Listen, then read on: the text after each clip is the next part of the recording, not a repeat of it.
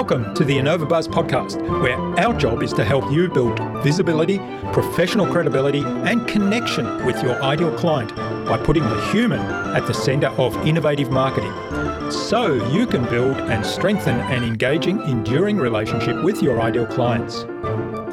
I'm Jürgen Strauss from InnovaBiz, and I'm honored that you're here with me. If you haven't yet joined our wonderful Flywheel Nation community, go to flywheelnation.com and join in the podcast conversations. Do subscribe to the show and also leave a review because it helps others find us. Let's get into today's masterclass on this InnovaBuzz podcast.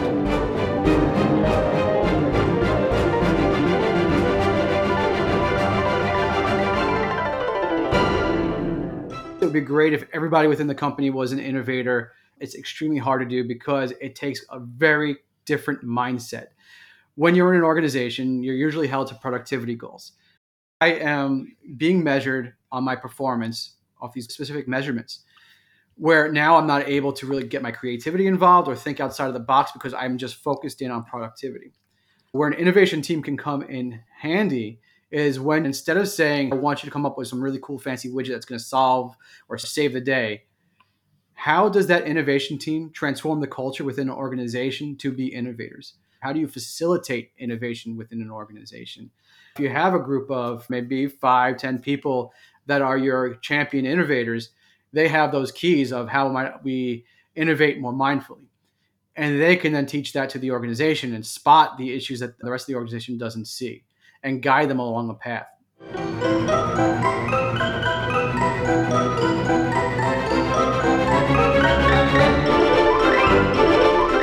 Welcome back.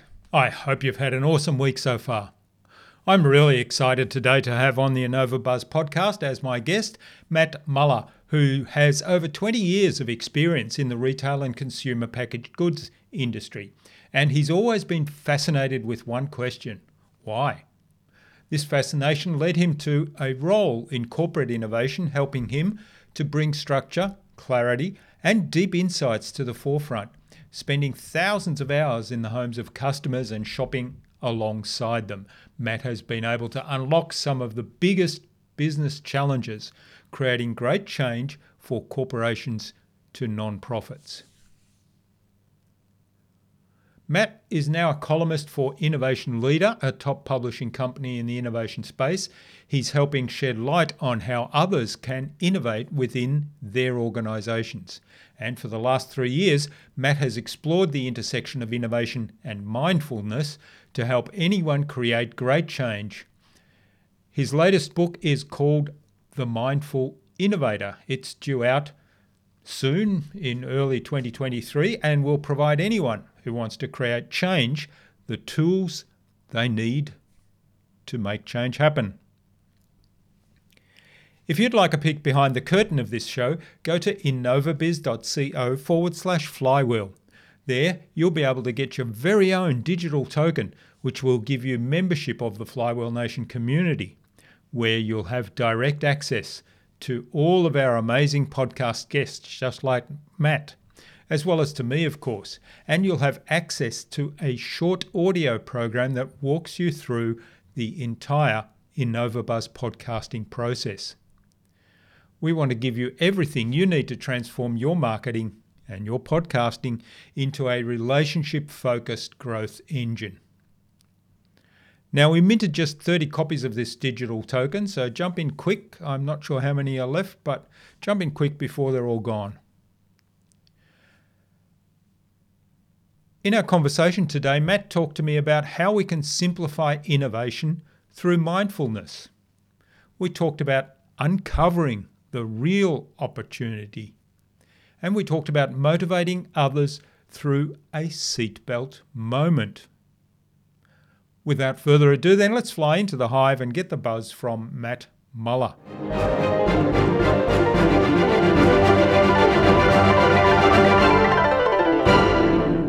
Hi, I'm your host, Jürgen Strauss from InnovaBiz, and I'm really excited today to welcome to the InnovaBuzz podcast, all the way from Sarasota in Florida, the USA, of course, Matt Muller, who's the founder of The Mindful Innovator and also author of the book with the same name. Welcome to the InnovaBuzz podcast, Matt. It's a great privilege to have you as my guest. Thank you, Jürgen. Thanks for having me. It's a pleasure to be here speaking with you right now. Now, you speak about innovation, which is kind of the umbrella theme of this podcast, even though we branch off into different areas of that.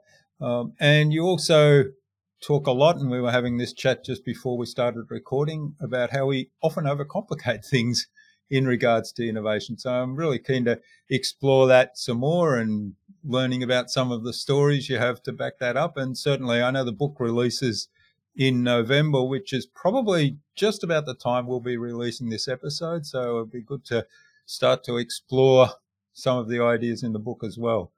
Yes. Now, before we jump into all those topics, what's the impact you're making in the world, Matt? Well, the impact I'm trying to make in the world is to help others really create change to make this world a better place. All right. I think we, like I said, overcomplicate innovation, overcomplicate the trying to make change. And it really doesn't have to be. So very few change makers are out there in the world out of 8 billion people. How can we make more? I want to make more. Great. Yeah. Mm-hmm. And change, one of the paradoxical things is a lot of people say, oh, we don't like change and it's a threat and we crave certainty. And on the other hand, of course, we also crave variety. We'd be bored silly if we were stuck in, like, what's that that film, Groundhog Day? That'd be so boring. So we, at the same time, we crave that variety. And of course, our entire environment, our body, ourselves, we're changing all the time. So it's this paradox, isn't it? People are threatened by change on the one hand, but they crave it, and it's happening to them without their influence anyway. Well, they don't mind other people changing to create an experience for them, but it's when that change happens internally is where people really struggle. And it comes down to that we build these habits, like we do this same thing all the time. And I learned a lot about just kind of like the brain science behind it, where, you know, when we were cavemen back in the day, we were always looking for change. And when we saw change, we went into fight or flight mode. Right. It was always a matter of trying to preserve ourselves rather than to prevail. So now we have a much different landscape. We don't have to worry about things jumping out of the bushes out of us. But the same center part of our brain still thinks the same exact way about change, that it's a threat. So we are very scared of doing that. Yes, that's interesting, that whole idea of how the brain works and how that primeval need for survival, I guess, trumps everything else. And that's a good thing, obviously, depending on the environment. But sometimes it gets in the way, right? Oh, it does. Yeah, fear does get in the way when you're looking at change. I always talk about my seatbelt moment, where, you know, I had to deal with change myself, but it was really hard for me to face it. So the seatbelt moment I'm talking about, at one point I was 360 pounds. And I went on a roller coaster ride with my son. We waited online for 2 hours in the hot heat of July out in New Jersey. And my wife, like, before I got on the line, she's like, hey, I think you might not fit on this ride. You probably should check. I was like, no, you know what? I'm going to be fine. It's no issue. I mean, I've never had an issue before. If I was trying to get a table at a restaurant, I couldn't sit in the booth, no problem. I got a regular table. I was on a plane, no problem. They gave me a seatbelt extender. So, you know what? This is not going to be an issue. I wait 2 hours. I get to the top of the ride. And the kid puts us into the seats and tries to lock us in. Son, no problem, locked in. He comes up to me, and the thing would not secure. It wouldn't click. So he calls over a couple of his friends, and next thing you know, I have 3 teenagers bouncing on my stomach like a trampoline trying to get this ride to just go. And unfortunately, after about probably 30 seconds to a minute, which felt like an hour, they said, I'm sorry, you can't get on the ride. You won't fit. So me and my son had to walk off the ride. And that moment there was a moment where I realized I needed to change. And that's like my seatbelt moment. But it's something that I knew. I knew I had to change, right? I knew I was overweight. I had to do something about this. But I never did. And it comes down to that moment there. I had no choice but to accept the fact that I had to do something. I had to admit that I needed to change. And I had this visceral, emotional feeling of just disappointment and just being upset with myself that I wasn't making the change. So that was the point where I said, you know what, I need to do something. And I started telling Mm. people right away, you know what, I'm going to do it. I'm going to change myself now because of this moment. I even had my wife take a picture of me in that seat just so I could remember that moment. And that's when I was on that weight loss journey, just to create that change because I knew I needed to do it. And a lot of times with business as well, it's like you have to try and create that seatbelt moment within innovation, within an organization. How can you get a company to get that visceral emotional feeling that, you know what, Mm. we need to do something about this. Otherwise, our business is at stake. And that's kind of like, really where you are able to kind of influence change is when you have that emotion attached to Yeah, it. that connection, and it's a motivational driver, isn't it? So in your case, it was that feeling of having disappointed your son, I guess, of not being able to go on the ride with him. Yeah, absolutely. He was a little mad at me for not being on the line for 2 hours for no reason. Yeah. All right. Now, your business and the book is called The Mindful Innovator. So what's behind that title? So the mindful part, obviously, is Yeah. the thing that is unique and unusual. What's behind that? Yeah, I've been innovating for over a decade now in a couple of organizations. And when I was innovating, when I first got the call to do it, I really had no clue what I was doing. I don't have an MBA. I don't have a background in innovation. I was just, all right, let's innovate. And when I first got the first innovation role, I was so excited about it. I went home. I dreamt about all the things I would do. We need to add robots to this. We need to put lasers somewhere, AI, AR. What else? Other acronym can I add here? It's just all these different things that we could be with tech forward. And I started reading a ton of content on innovation, different books, Blue Ocean Strategy, Start with Why. I just started reading about everything, consuming anything I could find. And I found myself making decisions within the innovation world for just for the sake of making decisions, right? Moving forward to move forward. It was like fail fast, innovate or die, disrupt or be disrupted. I felt like I just had to keep on making decisions.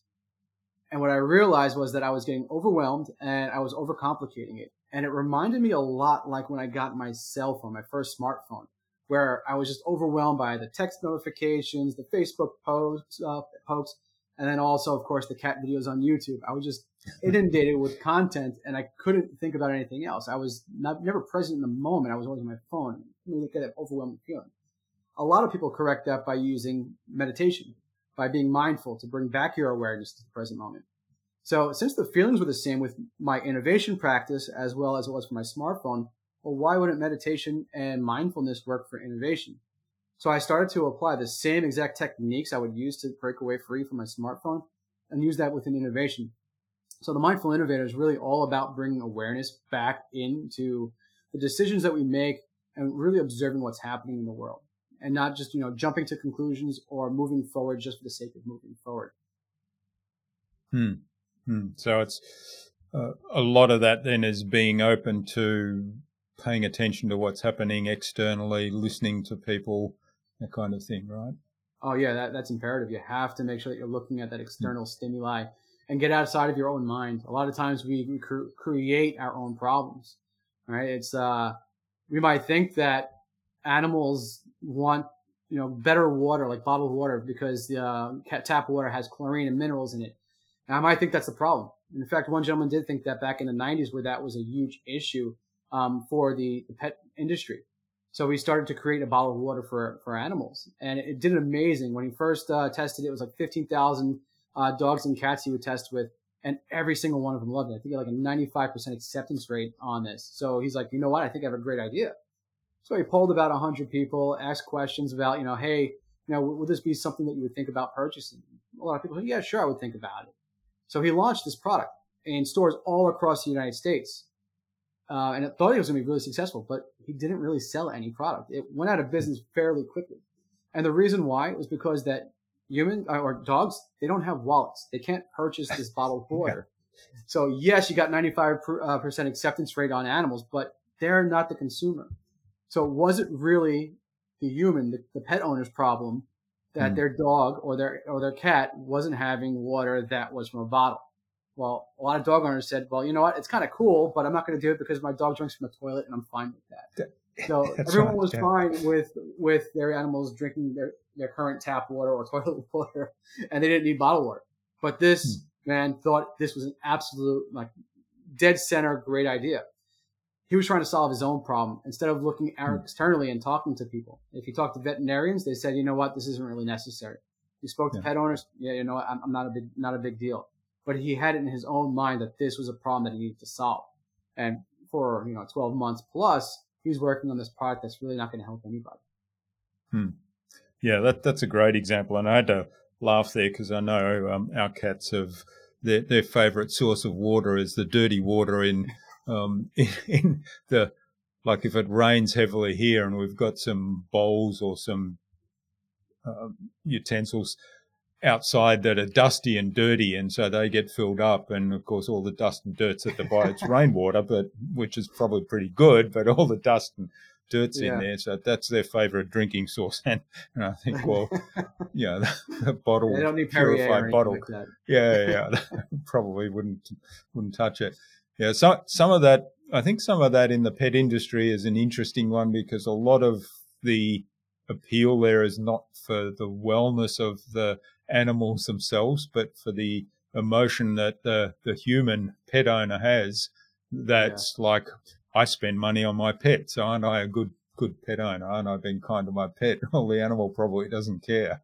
Yeah, absolutely. It's that irrational feeling that you think you're doing a good thing. Maybe today it'll work. In the 90s, didn't work.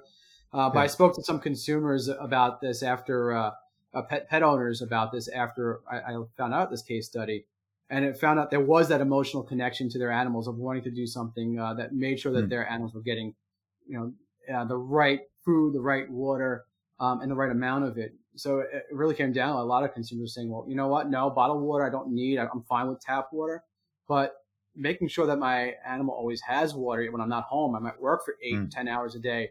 Well, what if they drink all the water? What if they have no food? So it doesn't matter. Maybe it's a water fountain that you could have created that would have been really solving a problem for pet owners that would have helped, ease their minds while they weren't able to take care of their pets. Yeah. So it's really about identifying what's the real problem rather than, and also, I guess, talk to us a little bit about how you approach that, because rather than approaching it from, hey, I've got this great idea about bottled water for pets, approaching it from what, if I'm going to work with pet owners, what are some of the things that bother them? What are the issues that they have that are unresolved and that frustrate them and that they need help with? Yeah, when you're trying to identify that problem, it's the most important thing to do is listen, right? And a lot of times I think we don't do that. So if you're talking to pet owners, you have to go to first you have to talk to consumers. You have to talk to the people that you're going to want to purchase this product or service. And when you're doing that, you have to come ready to listen, to be a protege, and they be the mentor, right? So they know everything. It's an ethnographic research where you go talk to pet owners in their homes, talk to them in the stores, and really just ask them the questions. What are the things that keep you up at night? What are you scared about with your pet? What makes you prideful about being a pet owner? And just asking very broad questions to them and listening, and just sit there and listen. Don't think about your next question. Don't think about, how you're going to respond or how you're going to internalize their thoughts and say, yeah, me too. No one cares, right? It's a matter of just listening to that consumer, listening to that person in front of you, and asking an intelligent question afterwards. And don't worry about the silence after the question if you haven't thought about it yet. Just make sure you fully understand it and that you're listening to the consumer. If you do that, you're going to be ahead above a lot of people today. And one of the things that I like to point out in that listening is to suspend judgment completely. And I guess in the context of innovation, that means if you get the seed of an issue pop up, don't try and solve it there and then. Just keep digging into it. Yep. I think this is... Put a pin in it and keep moving. Yeah, that's right. Absolutely. Yeah, and like with in this case here of this bottled water for pets, you might think it's an issue for animals to drink water from the tap. Forget about what you think. Don't ask that question directly to a consumer. Really find out what they think about the whole situation with their pet, rather than focusing or targeting in on your question, because people want to be agreeable. So if I ask you, Jürgen, how do you feel about your animals drinking tap water with all those chemicals in there, with the chlorine and minerals that aren't good for your cat and dog? And how does that make you feel? So I'm already leading you to a Yeah. response that you're going to probably say, you know what, I don't like that idea of having my animal having chlorine and minerals in their water. Where if I just ask the question more broadly, more mindfully and listen, you're going to get much better answers. It might not fit your hypothesis, and that's totally okay. That's great. You're going to actually get to a real problem. That's right. So that's the mindful part, is really being in the moment with that person, listening, and not leading or not prejudging. Yeah. And one of the ways that I kind of like do that when I'm talking to consumers or to stakeholders within a company, I use exactly what I use in my meditation practice, right? So when I'm meditating, your mind starts to wander. Probably 40 times every single minute, your mind is going off to what's for dinner tonight, or what I got to do after this meditation. And you have to keep on saying to yourself, begin again, and you just go back into the meditation practice, right? And you clear your mind and get back to it. But you might say begin again 40, 50 times a minute or whatever it is. When you're talking to consumers, you're going to have to do the same thing, but instead of begin again, it's just listen again. So as soon as you get off that path, use that same meditation practice of listen again, listen again. And when you do that, you start to train your mind to truly listen, actively listen to your consumer, to the person that's in front of you, rather than starting to think about that next question. So it does help you bring that level of awareness and mindfulness to a conversation. Yeah, I love it. So listening is really key, and we've had quite a number of folks on the podcast talking about listening more in the context of leadership. So it's interesting to visit it in the context of innovation, and how can we simplify innovation, and how can we make sure we're actually innovating with something that's meaningful. Yeah, and that's I think where we really miss the mark a lot of times, that we're not innovating with purpose. And if we just listen, and then also have the right framework of how we might solve a problem, and also overcome the barriers that you have within an organization, and getting people to accept the idea as a great solve. If you think mindfully about all those components, you'll have a much greater rate of success on innovation. Speaking of organizations, how can an organization get to this point of mindful innovation, as opposed to, I mean, a lot of organizations that, and certainly that I've experienced, they say, okay, we're going to be an innovative organization, so we'll have this little team or this department of innovation. And that's the worst thing I think that can happen, because that's very much what you said right at the beginning, is where we overcomplicate it, where somebody then says, I've got to innovate, I've got to do something fancy, without any context, without, well, what's the problem that we're solving, and so on. How can an organization turn that around, or if they're just starting out and saying, well, we want to kind of be more innovative, be more cutting edge, how can they take this path of mindful innovation as opposed to that other one? Yeah, I think it's really interesting. Like when you talk about that innovation team coming in and having to come up with something really fancy, something new, cutting edge. And that's how a lot of organizations approach their innovation teams. But you have to think about, is that the right way to do it? And yes, it would be great if everybody within the company was an innovator. That would be totally awesome. It's extremely hard to do because it takes a very different mindset. When you're in an organization, you're usually held to productivity goals. So I have to hit certain sales goals. I might have to hit certain marketing goals, whatever it may be. But I am being measured on my performance of these specific measurements, where now I'm not able to really get my creativity involved or think outside of the box because I'm just focused in on productivity. So where an innovation team can come in handy is when you use them properly. And instead of saying, hey, I want you to come up with some really cool, fancy widget that's going to solve or save the day, how does that innovation team transform the culture within the organization to be innovators? Make them your champions to innovation. So this way, now instead of trying to output product, you're outputting a mindset. So as you bring in a marketing team, a sales team, what are the things that you want to teach them on how they can be more innovative? How do you facilitate innovation within an organization?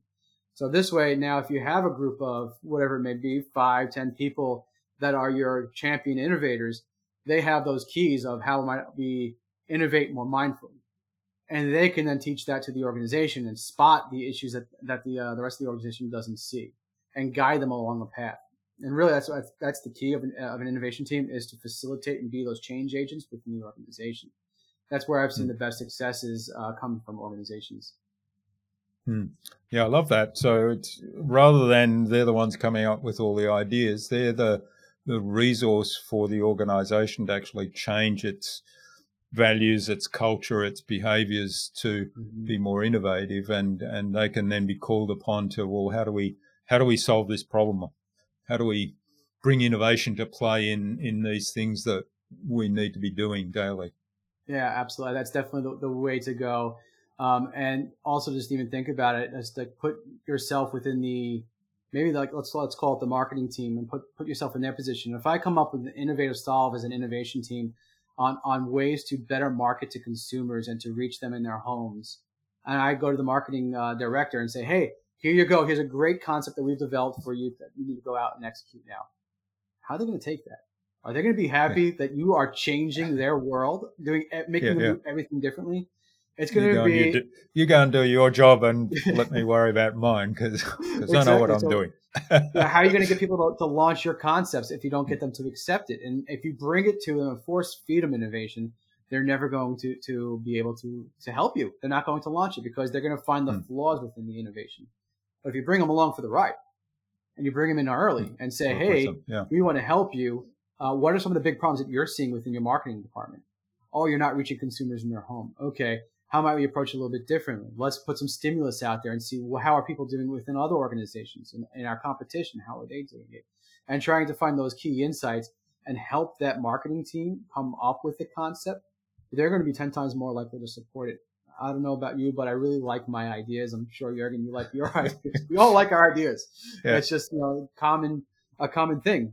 So when all of a sudden it's my idea that I'm pushing, I'm going to work 10 times harder for it when it goes into a launch phase and getting it out there.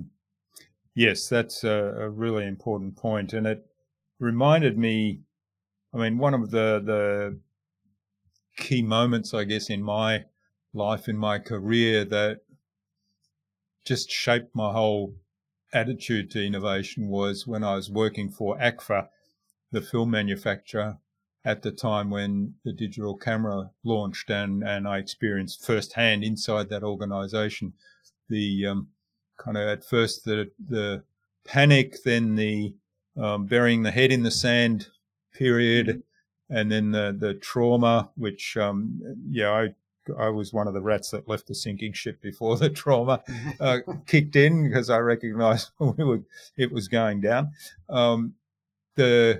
I was one of the few people in the organization in those early days, and I was just a young graduate researcher there. So I didn't have the clout, but I was one of the few people that said, hey, this is something we should pay attention to, and there's a potential that this may very quickly develop into something serious in those early days. How can people in the organisation that are in a position where they don't necessarily have a lot of clout, where people don't necessarily listen to them because they're sort of way down the pecking order, how can they be heard if, like in that example, there was an external change happening and people were not taking it seriously enough, in my opinion, or if somebody has a wonderful idea because they're at the coalface, they're working at the coalface, they've experienced problems, they've seen there's a real need for a solution to this problem, and I've got an idea how we might address that. How can they bring the organisation in to listen to them and start to talk about the idea so that it actually gets some momentum and moves forward? That's a loaded question, Jürgen. It really depends, right? It depends on the organization, the culture that's there. Some cultures, if you speak out of turn and say, hey, this is a problem that I'm seeing, you might get fired. It really could be that case. So it's really a matter of first knowing your organization and what type of culture you have. But no matter what, it's really a matter of really, it's a matter of approaching it properly, right? So you don't want to go to the executive leadership and say, "Hey, you have a big problem, right? We're getting disrupted by the digital cameras, and we're not going to have film industry pretty soon." If you approach it that way, you're probably not going to get very far. But if you approach it in questions, asking for their guidance, their advice, "Hey, I noticed that a lot of people are buying digital cameras. What are we doing to solve keeping consumers buying film, or what are we considering doing outside of film to balance our business out?" And if you approach it by asking questions rather than just giving your concerns and working with people to create solves, that helps you start to kind of seed those thoughts of how might we change, right? So it's really comes down to asking the right questions to the right people to really start to seed the opportunities to change. Yeah, that's fascinating. I mean, I can tell you what the response was to some of those questions that were certainly asked. I certainly asked them, and there were a couple of other people that asked them, and the response was pretty much, "We'll just keep making better film." Oof, yeah. Digital's never going to be any good. Yeah. It is tough. Now, Sometimes, bear in mind, this was in the very early days when what was out there was not very good. But those of us that had seen other things develop, and the PC was just starting to develop at that time, so that there were a lot of signs there that the pace of development of some of these new technologies was going to be so much faster than anything we'd ever seen before. And there was a pretty strong chance that this could develop very quickly into something that was competition to film, even though in those early days it definitely was not like that. Yeah. And that's what people saw that and said, "Oh, got nothing to worry about." Yeah, early on, it's hard to identify those problems just at the right time. But one thing that has worked for me in the past has been to try to create that seatbelt moment, right? Where if I were to figure out how do I get the executive leadership team or the right people within the organization, whoever they are, to realize it's a problem, how do I get them to have an emotional response to the problem that we're trying to solve or that you see, right? So if you saw that was being a real problem, can I go and talk to 12, 20 consumers and ask them one question on camera, asking them, will you ever use film again now that you have a digital camera? And if you have 20 people saying, "No, never again. No, never again. No way. Why would I use that?" And you start to get those videos. Videos are very powerful, and they speak, volumes to executive leadership teams. It puts them in the homes of consumers. It puts them in the seat of a consumer. And that's when sometimes it's like, oh shit, we have a problem. I need to do something about this. It's that kind of that moment when you get that emotional response. And if you can get them to say, "Oh shit," and then tell them we need to do something about this, now you have broke ground and you can move forward and actually try to innovate towards something else. But it comes down to really creating that seatbelt moment. And everyone's going to be a little bit different on how you create it depending on the situation. But just think about, how can I get an emotional response out of my team to realize that, yeah, we do have a problem. We need to do something about it. Yeah, that's fascinating. What's the role of communication in that? I mean, we talked a lot about listening and suspending judgment there, but what you're talking about here is communicating with the team in a way that you build that emotional connection to not just the person that's communicating, but to the message itself, to the environment or situation that you're presenting. Communication is absolutely key. I mean, there's tons and tons of books about the topic. Everyone talks about it within leadership. Communication, without it, I mean, yeah, we're definitely screwed. We wouldn't be able to innovate. In fact, one story in my book I talk about with a whole chapter dedicated to communication is that one word can potentially change a whole situation. In fact, one word actually killed about 300,000 people, and that word is makusatsu. Back in World War II in Japan, we wrote up the Potsdam Declaration, right? The Allies did. And we said that we need to end this war today, or there's going to be clear and utter destruction. Japan took that note and went with 6 people within the cabinet to really say, okay, what are we going to do about this? They were tied 3-3 in the cabinet saying, yes, we're going to surrender, or no, we're going to keep on going. and they needed to go to the prime minister to say, hey, what do you think to break that tie? Someone from the press actually reached out to one of the people within the cabinet and said, what is your response to the Potsdam Declaration? He responded, Makasatsu.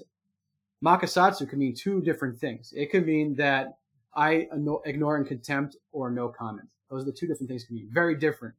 So as it was translated back to the U.S., it was that I ignore in contempt, meaning go screw yourself. I don't care, which means we dropped the bomb on Japan, killing 300,000 people. If we would have learned what the real interpretation to it was, which was actually he meant to say no comment, there might have been a completely different outcome. So communication is absolutely key. I mean, our situations aren't going to be as dire as that, but we need to think about how are we communicating? How often are we communicating? And exactly, what are we saying? So it really is an imperative to innovation, is making sure that we are communicating properly to our consumers and also to our executive team and to everyone within the organization that needs to help create that change. Yeah, that's a very powerful story, and certainly highlights that choose your words carefully, right? Yes, definitely.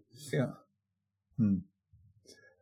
All right. Well, this is fascinating, and I'm really looking forward to getting my hands on the book, which will be probably around the time this episode launches, so we can possibly have a follow-up at some stage.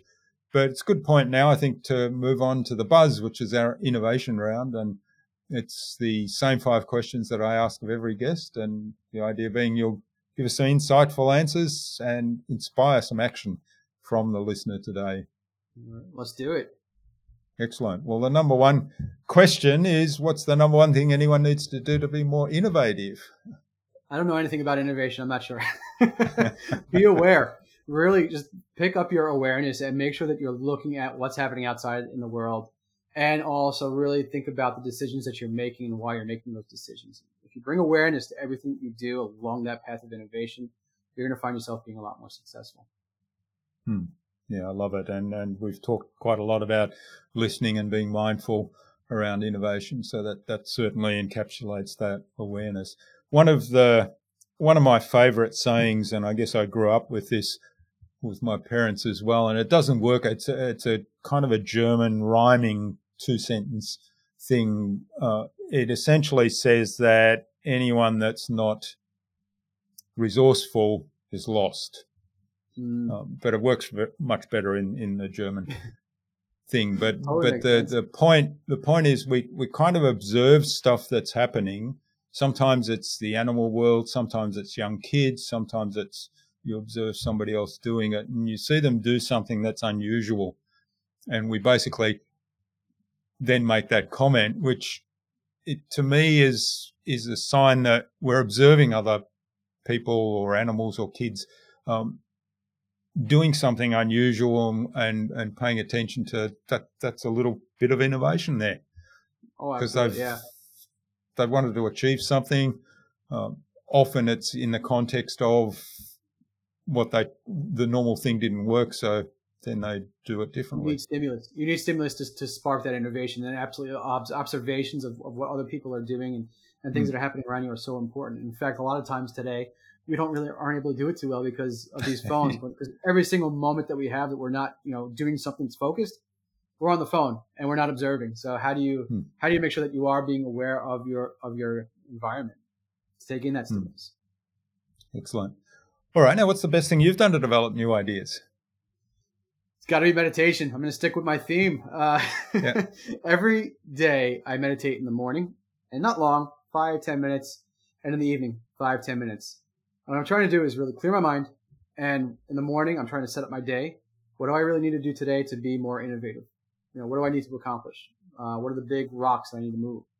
And at the end of the day, I reflect on how I did on the day, right? And was today a success? Was I more innovative today? And how might I do a better job tomorrow? And able to kind of just find that moment just to kind of reflect and think about it allows me to really assess my day and then move to progress the next day. And just having those meditative moments, those mindful moments, really just sets the time that I need personally to be able to do that. And a lot of times we just, we finish up work and we go hang out with the family, we have dinner, we go watch Netflix, and that's it. We don't think about, the next day until we get there. But if we start to be mindful about it and say, how do we really do? We're able to do a lot better the next day. Yeah, great. I love it. And I think whatever practice we do to kind of get away from the routine and just let the mind wander and let things bubble up from the unconscious can be so valuable. Absolutely. Yeah. I mean, my best ideas probably come in the shower, right? Where it's like, you're not really thinking about anything. You're just kind of showering, and all of a sudden it's like, oh, well, you know what? This would be a really good idea for a book or whatever it may be. Or this might be a better way to solve a problem that I'm having with my landscaping, whatever it is. Some weird ideas just come to me in the shower. So it's just definitely when your subconscious mind is working. Yeah. Excellent. All right. Do you have a favorite resource you use most often? Yeah, I learned from one of my mentors that I should keep a small book with me at all times. And that small book should take all of your notes, and not all of your notes. I should say all the notes that really mean something. So this book right here, this is my best tool. It's a small little book, fits in my pocket, goes with me everywhere. But on these pages, there's different insights that I pick up along the way. So it might be something somebody said. It might be a podcast that I listened to. It might be just something that came to my mind. But I put everything in here. And my first page is, my purpose. That's the first thing that I see every single time I open up this book. What I want to do, right? I want to help others create change, and I want to do that by writing, speaking, and consulting. Help others really create that change. And each page here really comes down to what are the big things that I have learned over the course of time. And in fact, this is kind of where the Mindful Innovator, the book, came from, is from one of these. So it's just taking the thoughts over 3 years and putting it together. Yeah, love it. Yeah, I love the little books, and I think getting thoughts and ideas out of our heads and in some form where we can recall them is so valuable. I've started using my smartwatch now because a lot of the times you talked about the shower. A lot of my ideas, I'm on my bike, out riding on my own, and that's when things bubble up. So I don't want to necessarily carry a notebook there. So I've trained myself to I've trained myself to voice activate the recorder on my phone and just record things, and then I'd put them into a notebook later on. So that's a great idea. I probably should do that for the shower because notebooks and showers don't work either. Yeah, that's right. Yeah. Well, there is somebody really innovative actually. And there's probably quite a few of these around, writing easels or utensils in the shower that are shower-proof. Yeah, the waterproof ones. And it was exactly for that, because so many people have ideas in the shower and say, well, you can't write it down. Well, here's something you can write it down on. Well, I'm going to go on Amazon right after this. Excellent.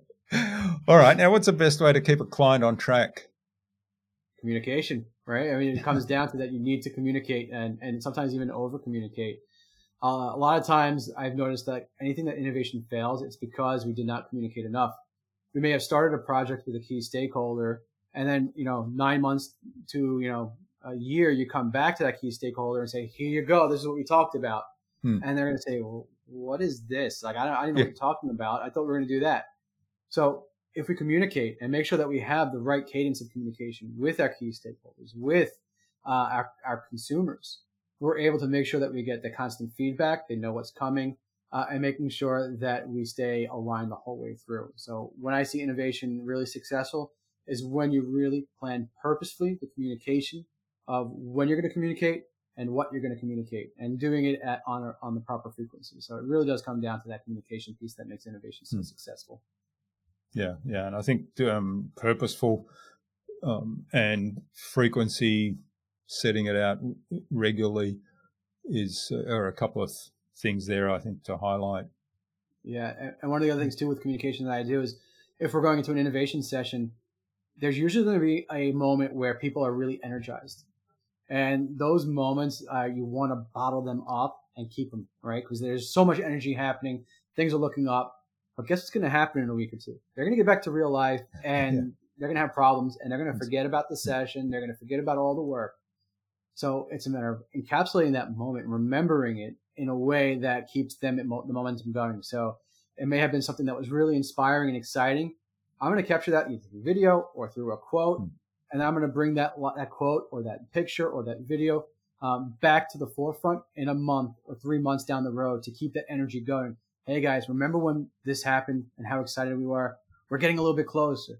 It's communicating those moments of joy along the way to keep that momentum going. So think purposely about how you're going to communicate those moments as well. Yeah, that's a really important point, I think, and it brings that emotional connection that you talked about earlier in the stories that you shared. Mm. All right, now finally in the buzz, what's the number one thing anyone can do to differentiate themselves? To differentiate yourselves, it can be very difficult, and you can go a lot of different routes here. But I think if you think about this one thing, just genuinely care about solving other people's problems, you're going to stand out.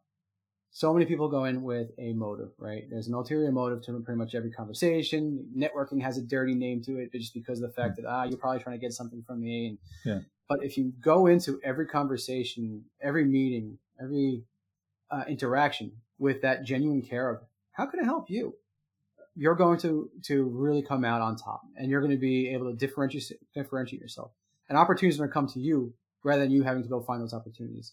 So don't look for anything when you're trying to help someone solve a problem. Just genuinely help them. Be thoughtful about it, and everything else will follow. Yeah, I love it. And if we go into those kind of conversations without any expectations, it's my experience is it actually works a lot better. Oh yes, absolutely. Because as soon as they know that what your expectations or what your motive is, the guard is up. They're going to be defending rather than trying to help you and have that conversation. Wonderful. All right. Well, thanks, Matt. This has been wonderful. Now, where can people find out more about the work you do and sign up to get a hold of the book and maybe even reach out and say thanks for what you've shared today? Yeah, I would love for everyone to reach out. And if you have any questions or just want to see some of the work that I'm doing, you can reach me on LinkedIn at Matt Muller Innovation. You can find me there pretty easily. Or you can actually pre-order the book today on Indiegogo. Just look up Matt Muller, The Mindful Innovator. And you can find it there. And I'll put the link to within this underneath this podcast when it comes out on the social media platforms.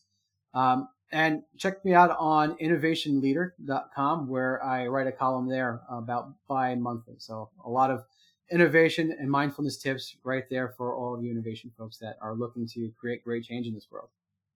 Excellent. And we'll include those links in the show notes as well. And if the book, when it is launched, we'll add that link back into in either through the comments or maybe it'll be launched by the time we publish. Hopefully. Thank you so much, Jürgen, for your time today and for introducing me to your audience. This has been awesome. Yeah. What action would you like our listener to take away from our conversation today, Matt? I would like for everyone just to be a little bit more mindful, a little bit more aware of the things that we're doing and the things that are happening around us, because I believe that every person in this world is capable of creating great change. There's 8 million people in this world. But how many of us are actually creating great change? So a lot of things, the thing is a lot of people fear change, right? They're fearful of being judged for creating change.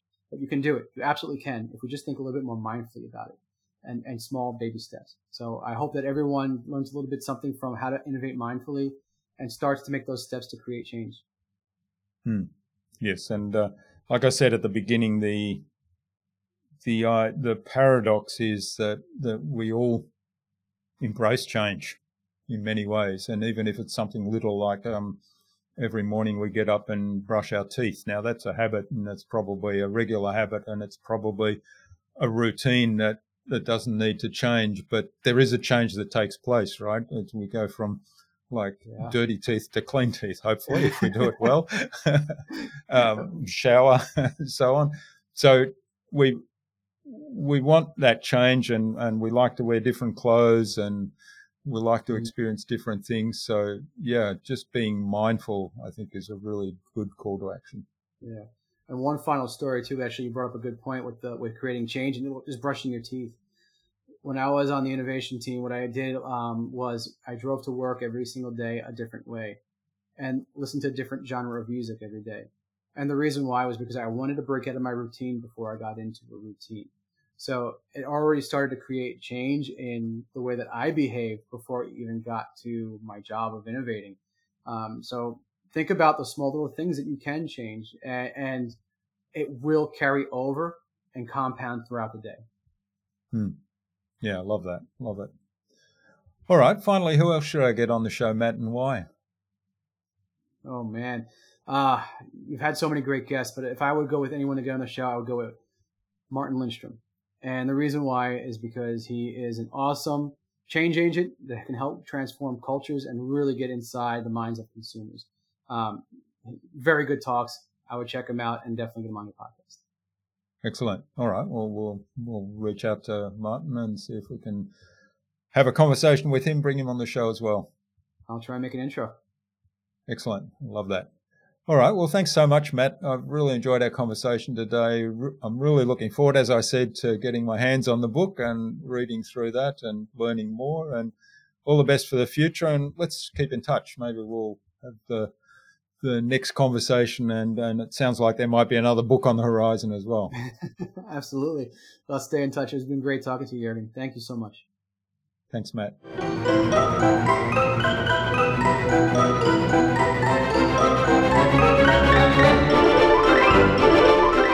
I hope you enjoyed that really engaging and informative conversation with Matt and took something away from his episode. So what's the action from today's conversation? Take a moment to slow down and become more aware of what you are doing and what is happening around you. Challenge your routines and explore little things that you can change, just as a way to increase variety and choices in your business and in your life. Matt's episode can be found at innovabiz.co/Matt Muller. That is MattMueller. All lowercase, all one word, innovabiz.co/Matt Muller. You'll also find contact information there for getting in touch with Matt, as well as links to the Mindful Innovator website and to the book, as well as Matt's social media pages and the other resources we spoke about in our conversation today. If you've listened this far into the show and you love this conversation, and of course, what's not to love about this conversation, and you think it'd be useful to one other person, then be brave enough to send a link to that one other person for this conversation. You'll be doing them a favour. Also, make sure to get the episode bookmark token at innovabiz.co/bookmarks. For the cost of just a cup of coffee or even less than that, you can have your very own permanent recording of this show. 50% of the revenue from this episode token will go directly to Matt as the guest of the episode, and the other 50% goes towards supporting the show. Think of it as a way to support Matt and tell him that you loved his episode. Matt suggested that we have a conversation with Martin Lindstrom, the founder and chairman of Lindstrom Company, on a future InnovaBuzz podcast episode. So Martin, keep an eye on your inbox for an invitation from us to the InnovaBuzz podcast, courtesy of Matt Muller. Thanks for listening. We'd love you to leave a review on this episode. It will help us to make the podcast better for you. Simply go to lovethepodcast.com/InnovaBuzz and pick your preferred platform. Now remember to go to innovabuzz.co/Flywheel to collect your unique digital token, which will give you membership of the Flywheel Nation community, where you'll have direct access to our amazing podcast guests, as well as to a short audio program that walks you through the entire InnovaBuzz podcasting process. Tune in again to the next episodes of the InnovaBuzz podcast, where we've got yet more fantastic guests lined up. Until next time, I'm Jürgen Strauss from InnovaBiz. Remember, be awesome and keep innovating.